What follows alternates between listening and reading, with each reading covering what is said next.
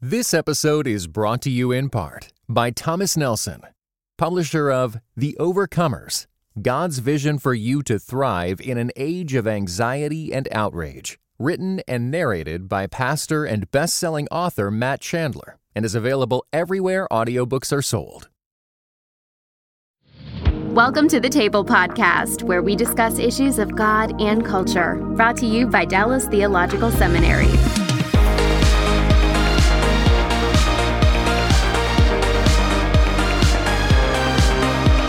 Welcome to The Table, where we discuss issues of God and culture.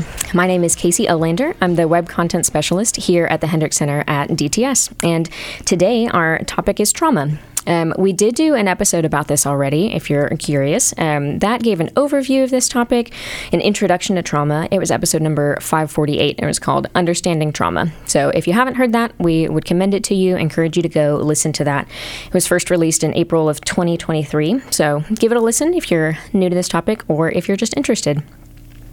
We also, before we jump into our conversation, do want to say, perhaps you deduced this from the title of the episode, but some of the subject matter might be difficult for people or kind of heavy, hard to listen to, in the fact that we're addressing, the topic of trauma. So we would caution you in that.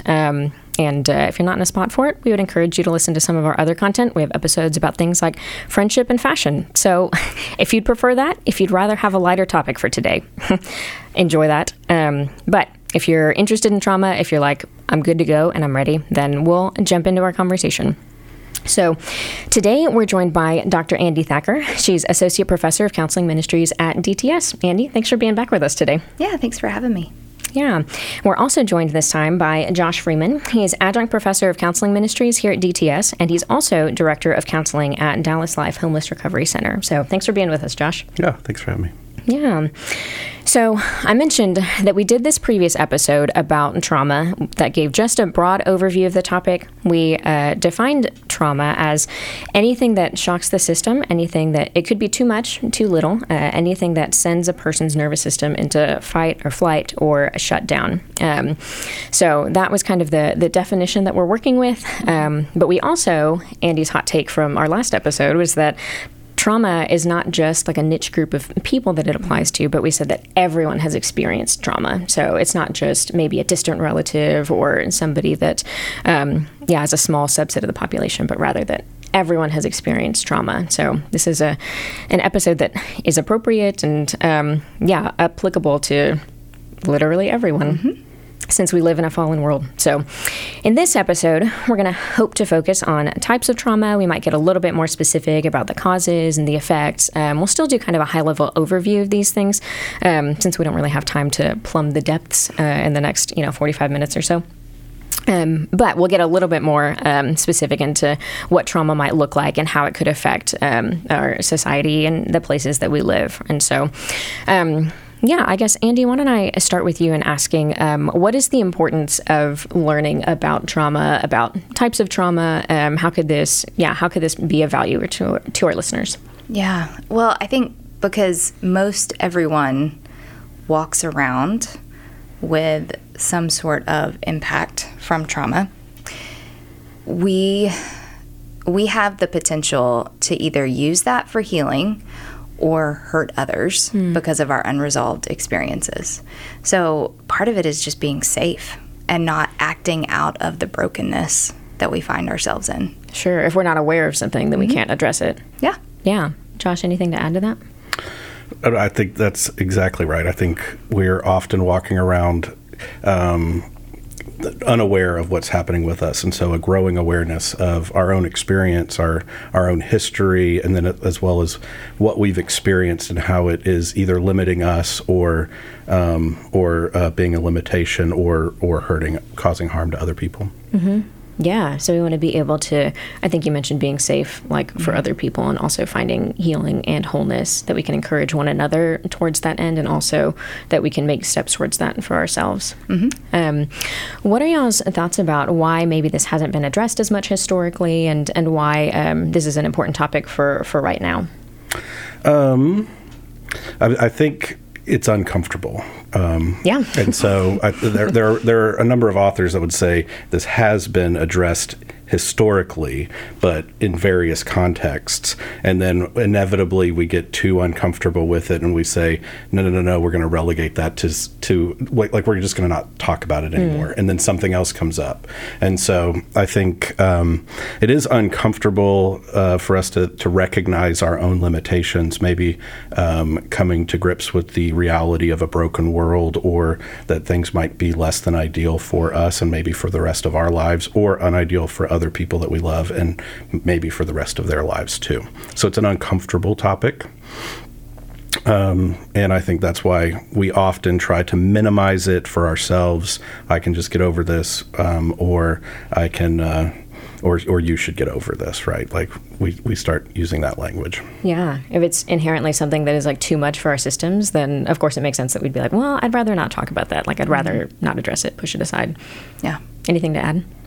Yeah, I think it's grief-inducing, too.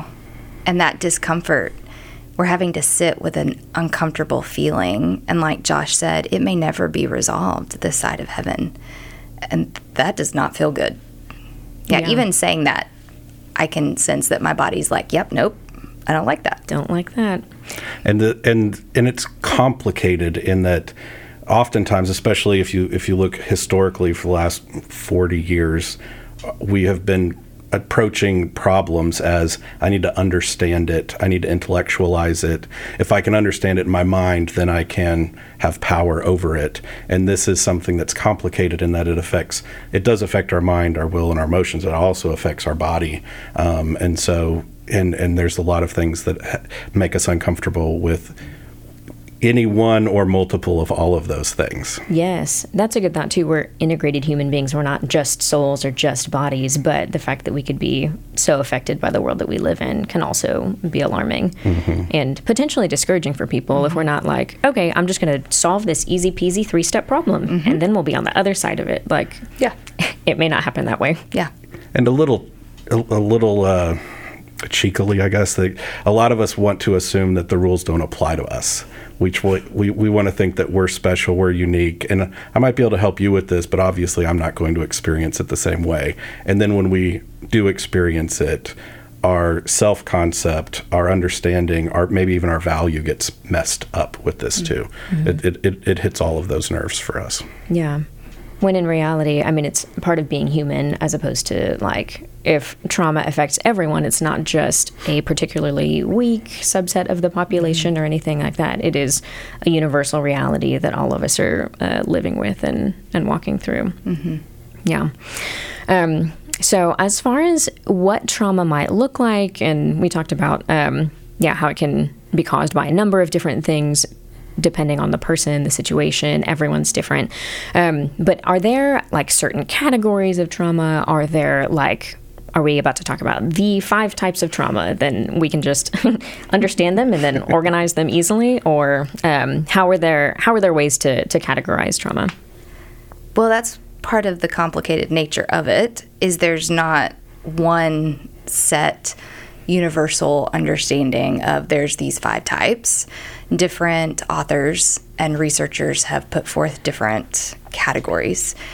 Some broad brushstrokes would be chronic versus acute, big T versus little t, which we referenced in the last podcast, complex versus not complex. So those are kind of broad brushstrokes. But again, it's complicated because we don't have this like really cut and dry set. You fall right in this category here. And that's kind of some of the like difficulty and nuances that we've been addressing. Like, not only is it difficult maybe like emotionally for us to talk about, it also is kind of hard to quantify. Yeah, and making that even more complicated is the fact that it is subjective. So 2 people in the same experience might experience it very differently. The repercussions might be, one person might experience it as very traumatic and experience PTSD symptoms, and another person might be able to assimilate the experience that happened to them, and they will not experience it as traumatic or experience PTSD symptoms. Yeah. So it is very subjective, and it also is more added to that complexity is the fact that the logic gets thrown out the window sometimes. So somebody might perceive a threat that might not even be there, and they experience it as traumatic. And so then somebody goes, well, that didn't even happen. That wasn't even a threat. That wasn't even and it's like, but the perceived threat, the subjective experience makes it difficult to make it a one size fits all. That's why it's personalized. Yeah. So, Andy, you talked about things, for example, like acute versus chronic trauma. Can you kind of tease that out a little bit? Like, what are the differences? What do those terms mean? Yeah, so acute is short-lived, maybe one event, whereas chronic is an ongoing type of traumatic experience. So, chronic might be microaggressions or living with food insecurity, things that are not easily resolved. It could be caring for an aging parent. There's so many things that don't ever get resolved this side of heaven. Acute may be like a natural disaster. Now, would you add to that, Josh? Yeah, acute could be something like even just a traumatic pregnancy or traumatic delivery, right? Something that lots of people experience, but it is experienced that time, and then it has long-reaching effects. Yeah. So are there particular subsets of the population that might be a little more prone to experience one or the other? Or is it kind of just dependent on the time frame? I think it's really dependent upon the time frame. Also, like Josh said, it's subjective. So we all carry different resources within our bodies. Also within, we have different resources monetarily that impact how we can deal with things. So depending upon the resources that we have at our disposal, that can really impact who is more susceptible. A lot of times kids or anyone who is doesn't have as much agency or choice is more at risk because they don't have the power inherent to escape, to change the circumstances. So, my 6-year-old is far more at risk than I am because he can't get in his car and flee. He can't, go to the bank and get something because he doesn't have a checking account. He is potentially more of a greater risk. He also hasn't had as much time to live to grow his internal resources. So ideally, I should have more resources than he does psychosocially and emotionally at my disposal. Yeah. Yeah. I would say that is along with that, like, he doesn't have as much autonomy or agency, and he's a lot more vulnerable. And so I would add, though, that especially given the person that might be listening to this, there are vocations that are innately more risk presenting, such as working as a firefighter, a police officer, that we think, oh, that person is going to be both under the chronic stressors that can produce trauma, such as I don't know when I'm going to get called out to a really hard call, or they also have a higher probability of a single or acute aspect of trauma, right? Where something might happen that they go, oh, this is life altering. I understand that tonight my life is different and I have a new perspective from here on out. Yeah. But in addition to those that we would normally think of, the police officers, the firefighters, the military, I think the helping profession is much more at risk of experiencing trauma.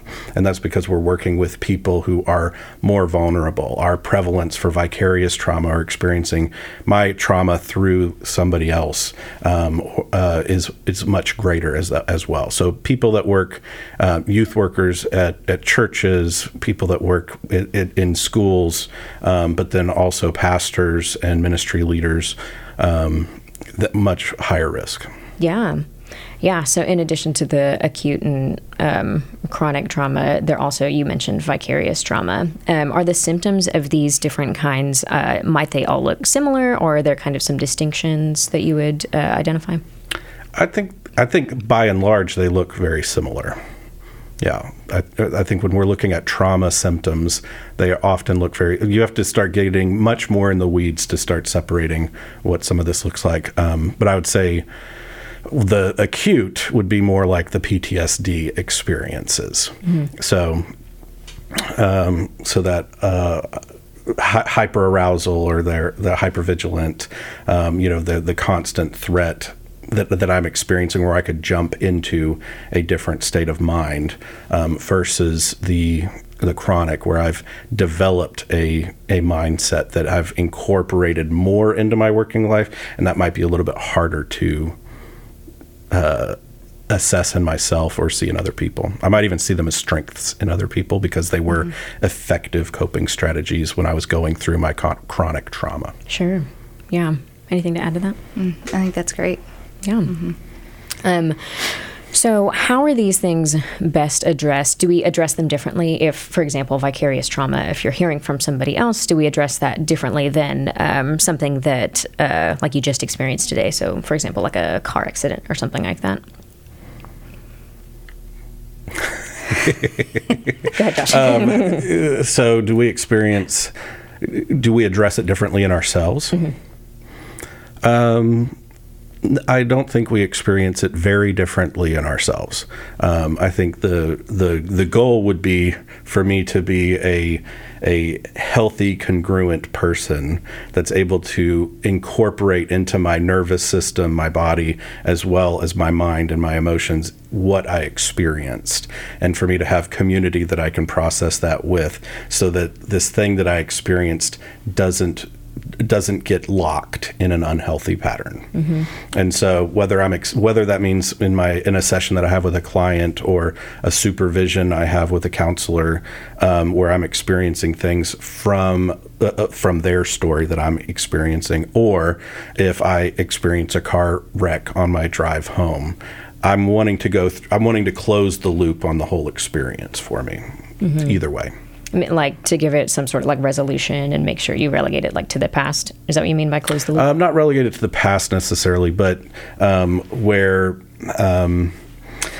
this arousal that happens, like my nervous system goes crazy, that I incorporate that into my life, and I don't then try to hide it. I don't try to push it down. I don't try to avoid it, so that it gets locked and comes back up in an unhealthy way. When you don't expect it, maybe. Okay.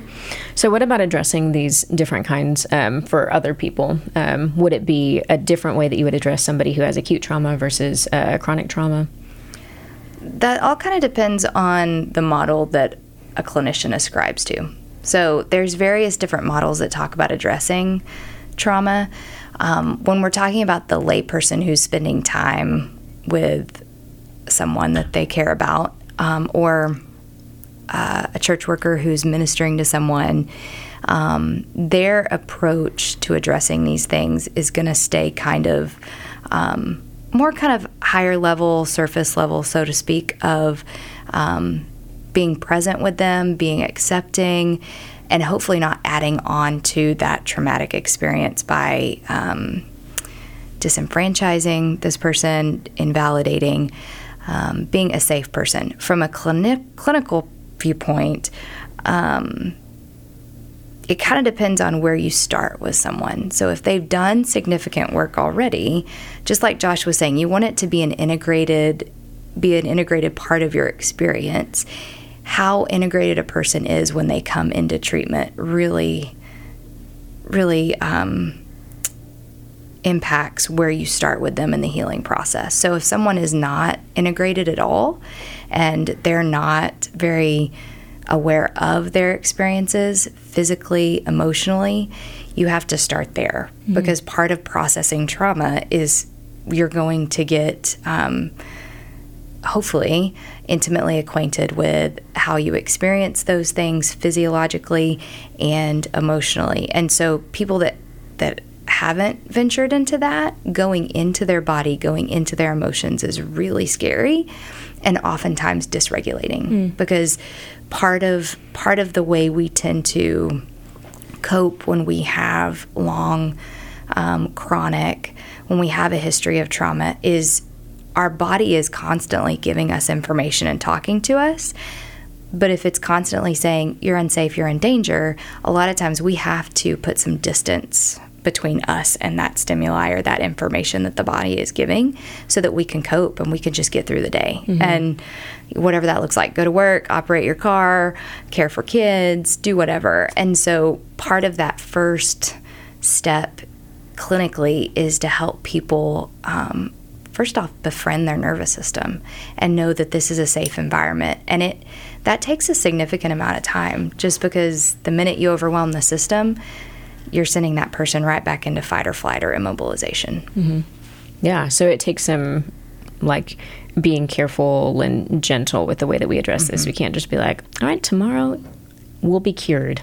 Yeah. And it's not like we're going to throw you in the deep end of the pool and see if you can swim. Hopefully you make it to the side. If you don't, we'll rescue you, but we're going to let you take on some water first. No, it's like we're going to just dip our toe in the shallow end, and then we're going to bring it back out, and we're going to go so slowly that we acclimate to the experience and we don't overwhelm the system and re-traumatize the person. And I think a lot of times that's something that can happen is we, like Josh said, we tend to intellectualize things. We think we can think our way or logic our way out of our pain, and we just want to get through it. And that actually is way more damaging than helpful. And I wonder, too, if that's part of why we don't really have this eagerness to address trauma just in general, is because it takes so much time. And a lot of times we're used to what is instant, what is immediate, instead of being like willing to enter into this however long process, because it could be an indefinite amount of time. Yeah, and it really demands a flexibility. It demands me changing, right? Whether I'm working on this in myself or working with this with somebody else, or just somebody else experienced it that's close to me, it demands that I change to some extent. That requires a humility, an openness, a curiosity, these types of character qualities that not everybody has or have practiced a lot. But oftentimes we want the solution to be quick and simple, like you're saying, or painless. And most of the time that means somebody else needs to change so I can stay the same. And when we start talking about trauma, or when we start experiencing it face to face with a person in our small group, our children, our parents, we start recognizing that our world has to expand in how we think about things, that we're very resilient, but we're also susceptible. And so, yeah, it demands that we adjust and change. Yeah. So how might somebody take those initial steps to cultivating those qualities that you're talking about, the humility and things like that? Well, listening to this podcast would be one of those, right? Expanding some of our understanding. But like what Andy was talking about in the first steps of working with trauma is identifying it, creating safety and stability. And those can be really long. That can be a really long phase in the trauma journey. And so that requires evaluating it. That requires making sure that I'm not continuing to be in an unsafe place that's keeping my brain in this fight, flight, or freeze mode. And so cultivating a safe place with some safe people, relationship is almost always a part of that. I would say usually that safety is with a counselor experienced almost first and foremost, is the first time that they're experiencing a true safe and empathetic experience. But it can be with other people. But it has to, that's a big part of the first steps. And so if somebody has already been doing work on understanding themselves, or they've been doing work on accepting themselves, their work on accepting that they have value, they are starting at a different place. Maybe they're not putting their toe in the water, they're putting their foot in the water and then pulling it back. But those would be parts of that. And then let's say I'm talking about somebody who's experiencing a person who's experienced trauma, not my own, then it's in order to garner more of that flexibility or curiosity, the big part on that is not oversimplifying a complex problem so that I can understand it, or so that I can have a sound bite or a TikTok or here's what you need to do so that I can feel better about myself. So I would say continuing that thought is I need to be comfortable with discomfort, both mine and somebody else's. Okay. Yeah. Anything to add to that for steps people can take? Yeah, I think that's huge. That piece of being comfortable with the discomfort starts with you. Mm-hmm. So Brene Brown talks about how when we are going to empathize with someone, it's challenging because it forces us to get in touch with the feeling that they're experiencing within ourselves. So if if I'm going to be an empathic listener, that requires that humility because I have to touch that pain in myself. And if I'm not willing to do that, then that's going to interfere with my ability to be a safe landing spot for someone. And as a professional, part of the reason we don't work with family and friends is so we can create some of that professional distance. It's harder at times to be an empathic, understanding person with a good friend or a family member because their life intimately impacts my life. Mm-hmm. So if I'm listening to their struggle with an illness, it's impacting them, and I'm sad for them, but I'm also sad for myself because their illness impacts my life. Mm-hmm. If it's someone who I don't have a relationship with outside of the professional dynamic, then I can be a little more removed and get in touch with that in an abstract way. But that's a huge piece of humility because I have to stand in that place of I'm finite. Mm-hmm. Like any of this could happen to me at any time, and I'm vulnerable. And that's hard. Mm-hmm. Yeah, we don't like that aspect of our humanity, having limits and, having things that are out of our control. Mm-hmm. So I want to, I think, nuance a couple of things. We've used the term complex to refer to just the fact that trauma is complicated and it's nuanced and it's layered. But I think you also alluded to complex trauma, maybe as a category. So, Andy, could you kind of describe the different ways that we're using that term? Yeah, so there's the nuance and the complexity, that it's not cut and dry and everybody has a different experience and it's subjective. But there's also complex trauma where someone might experience trauma that continues over a number of years. It includes multiple facets of different areas in which they are impacted. And it could be complex from the perspective that they don't have as many resources to be able to address the complexity of the situation. God is a genius storyteller, and the evidence of this is threaded throughout Scripture. In Christianity Today's new show, Holy Curiosity, with me, Kat Armstrong, we explore storied connections threaded throughout Scripture from the Old Testament to the New. Our first mini-series, Connecting Dinah and the Woman at the Well, welcomes experts like Drs. Tim Mackey and Diane Landberg to give us insight and context into the physical location and meaning of these two stories. These stories will spark holy curiosity in your own faith, because once you see these connections, you can't unsee them. God wastes no person, place, or thing. Listen and subscribe to Holy Curiosity with Kat Armstrong on your favorite podcast platform. Mm-hmm. So is that would you say a type of chronic trauma? Or is it distinct from chronic? It really depends on who you're who you're reading. Yeah, who you're reading. Yeah. Some authors will distinguish complex as having a long-term, but also it would be connected with somebody who would be younger, and it would be affecting their development. So complex trauma would be affecting development. But a lot of times when people are talking about complex trauma, it's exactly that. It's affecting all of these different areas very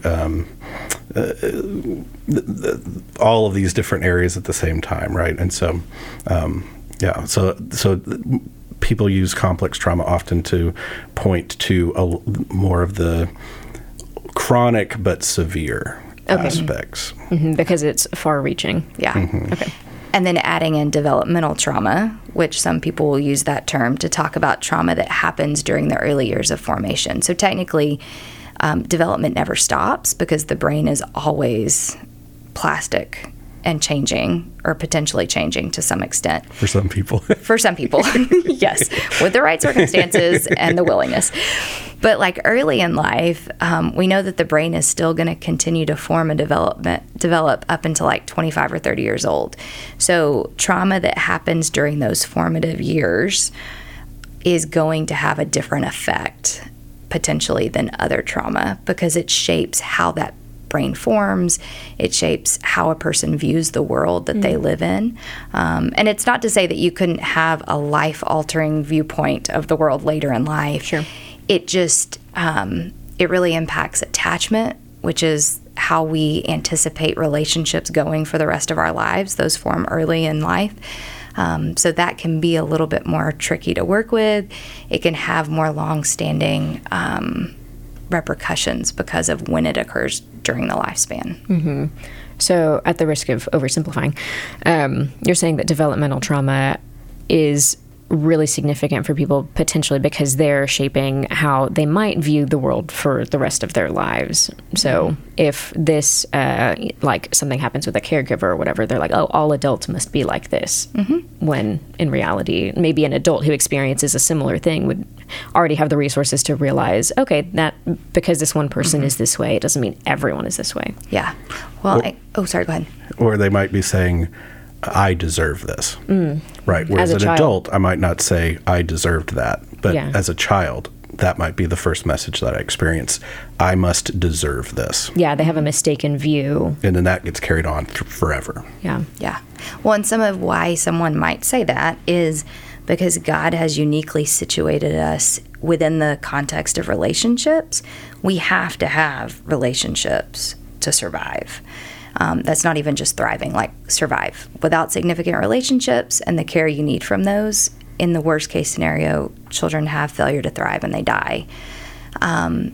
So because God put us under the care of other people, and because we are the only species that takes this long to be independent, we are very much at the mercy of how we experience those main caregivers. And that we need, in some ways, to believe that the people that are taking care of us love us and have our good at heart. And so a lot of times it's not uncommon for people who have experienced developmental trauma to take on the blame or to think it must be internally about me as opposed to about my caregiver.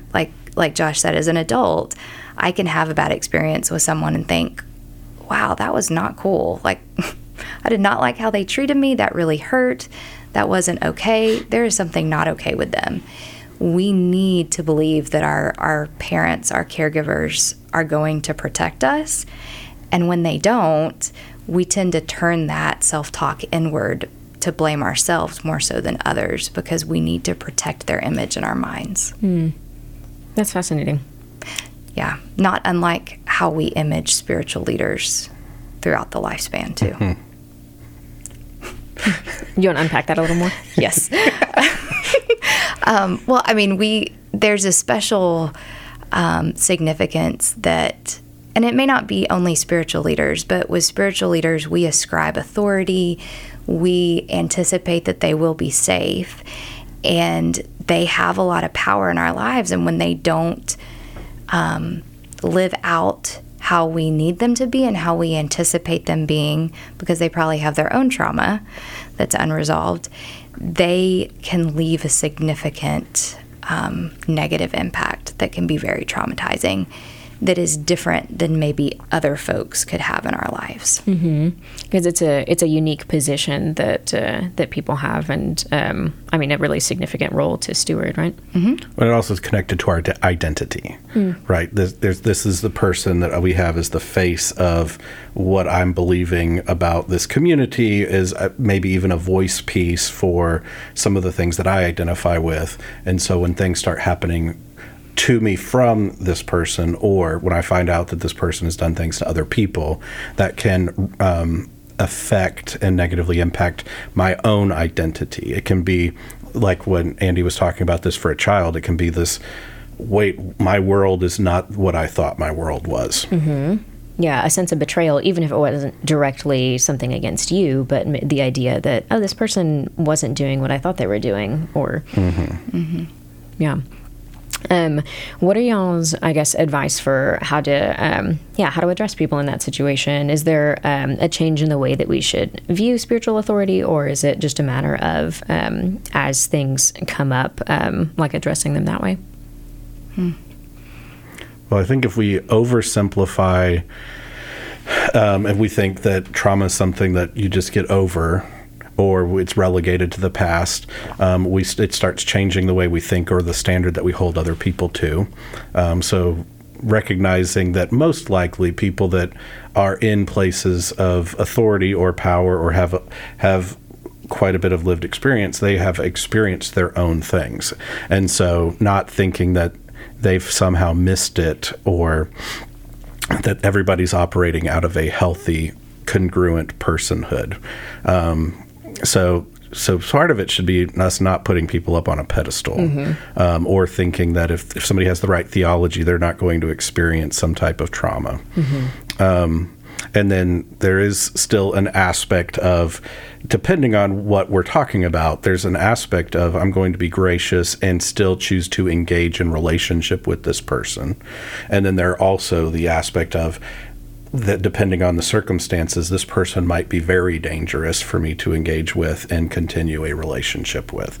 So it's going to depend a lot on the circumstances, the person, and my own ability to relate with other people. I think that's a great kind of jumping off point to kind of self-reflect, because many people who may listen to this podcast or who are part of our community are people of influence into other people's lives. And so to ask that question, where are my blind spots? Where is there woundedness that may not have been my fault, but it is my responsibility to deal with it? And to be humble in that way, and to maybe ask some really uncomfortable, hard questions of yourself. Yeah. What are other ways that you would encourage people to reflect as they are listening and processing all this? I think part of it is to reflect on in a kind way to yourself, because that whole piece, I think there is a piece that we, no matter what community you're a part of, there is a certain aspect of a stigma that we tend to other people in a way who have experienced trauma of, oh, well, if you're strong enough, then you wouldn't have that response, or you would have been able to withstand that. And to really know that it's not about strength, it's not about goodness or virtue. It's a part of living in a broken world, and to be safe enough in yourself where you can acknowledge that, I've had some woundedness, and it's okay to validate that. I really don't, I believe wholeheartedly we can't give away that which we don't possess. And so if I have a hard time validating my own experiences and trauma, it's going to be hard for me to do that for someone else. Sure. Yeah. Anything to add to that, Josh? I think the emphasis on self is a great place to go on that, and that is recognizing that some of my knee-jerk responses to hearing news of a particular person might be something that's been in me for a while that I haven't been addressing. And so I might have an exaggerated response, or it might be a response that I don't fully understand, or it might be different than other people's responses that I've been interacting with, or it might be in my circle or my community, and that could be a neon sign saying, hey, this is doesn't just have to be about this other person. This is rubbing up on some of my stuff. So like self not in like a selfish way, like focusing only on myself, but in like a sense of stewardship, that if I, in whatever roles I happen to have, whatever capacities, whatever tasks are, at my disposal, then it's my job to do it to the best of my ability, to reflect on, who I am, how God has made me, and the things that have happened, and how best to address them. Because like you said, while it may not be someone's fault, it is still a responsibility. Yeah.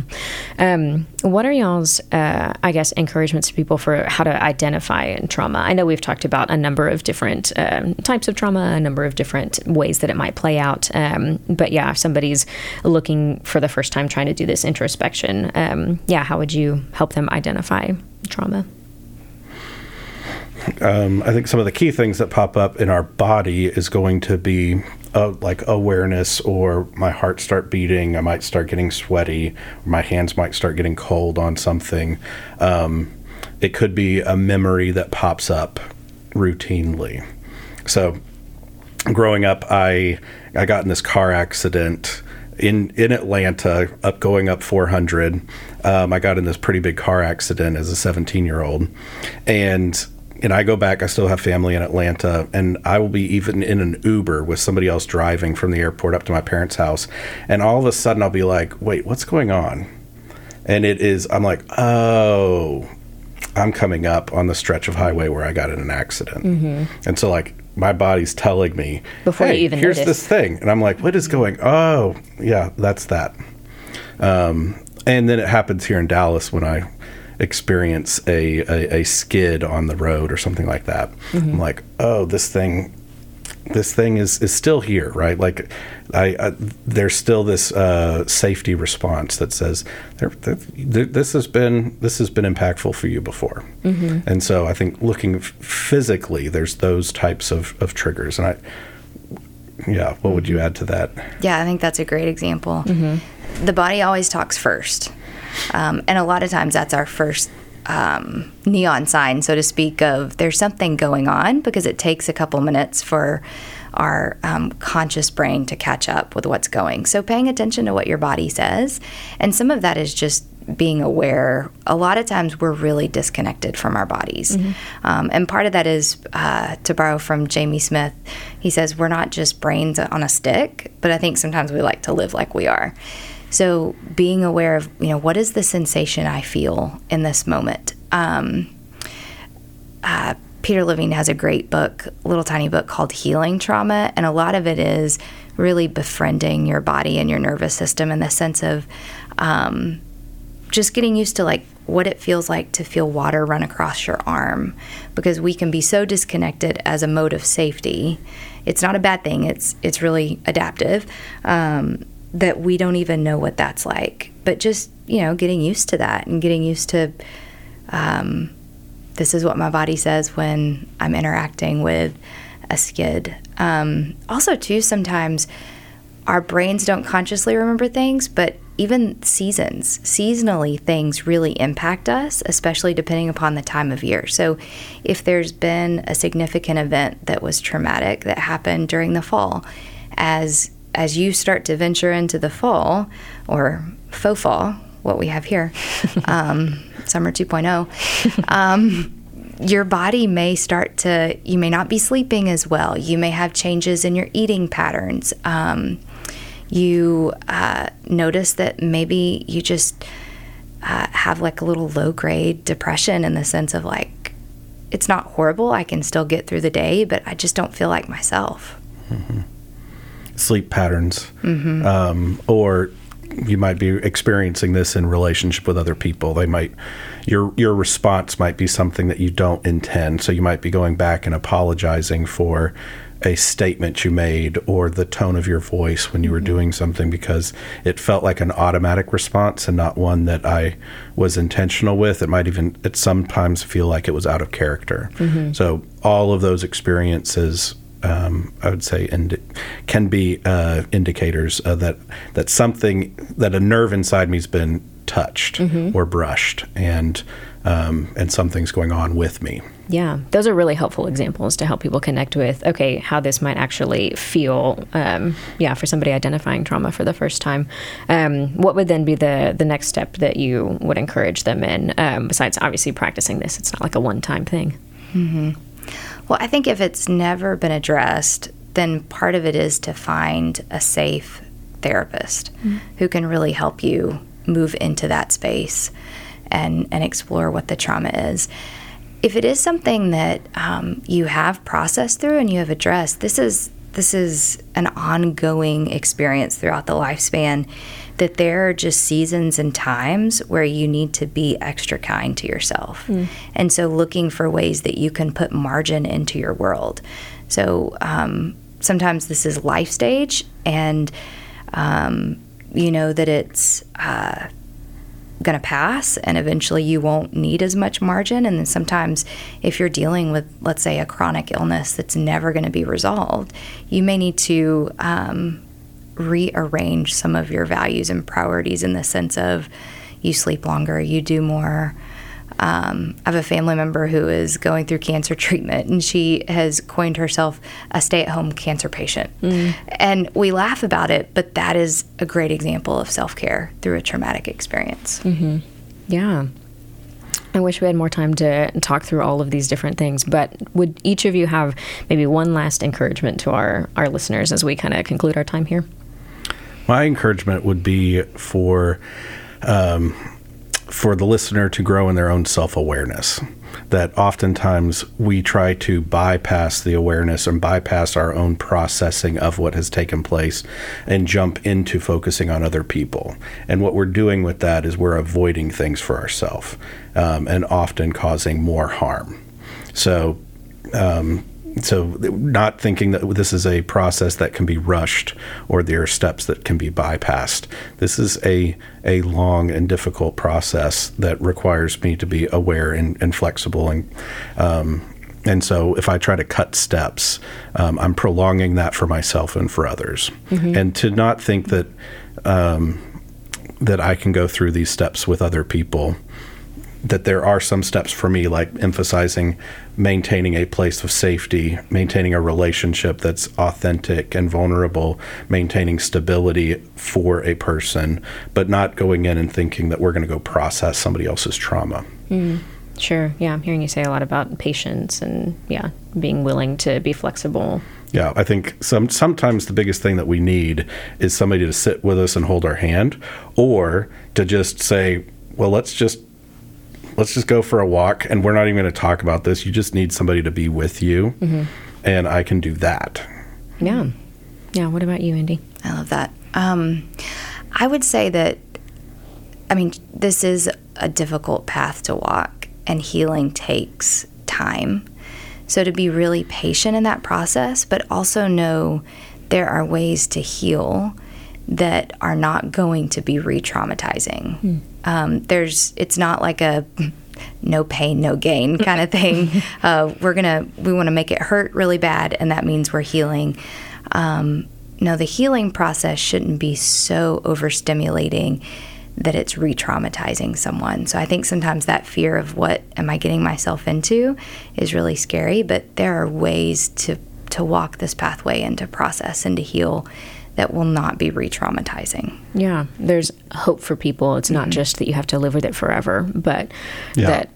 Yeah, I think if we're thinking of it in terms of like a knee replacement, right? I have this physical thing that has happened to my knee, and now I'm going to go through physical rehab. A lot of times what that physical therapist is doing is telling us to go slower than we want to do. They're saying this is the safe way of doing this, like what Andy was saying. We're going to dip our toe in and bring it out. We're not going to start doing a whole bunch of exercises. And that's the benefit of having a third party like a professional that you're working with and who's going to walk on that slow journey with you, as opposed to oftentimes our knee-jerk reaction, which is, oh, you just share everything all at once and then tomorrow you're going to feel better, because oftentimes tomorrow you don't feel better as a result of that. Yeah.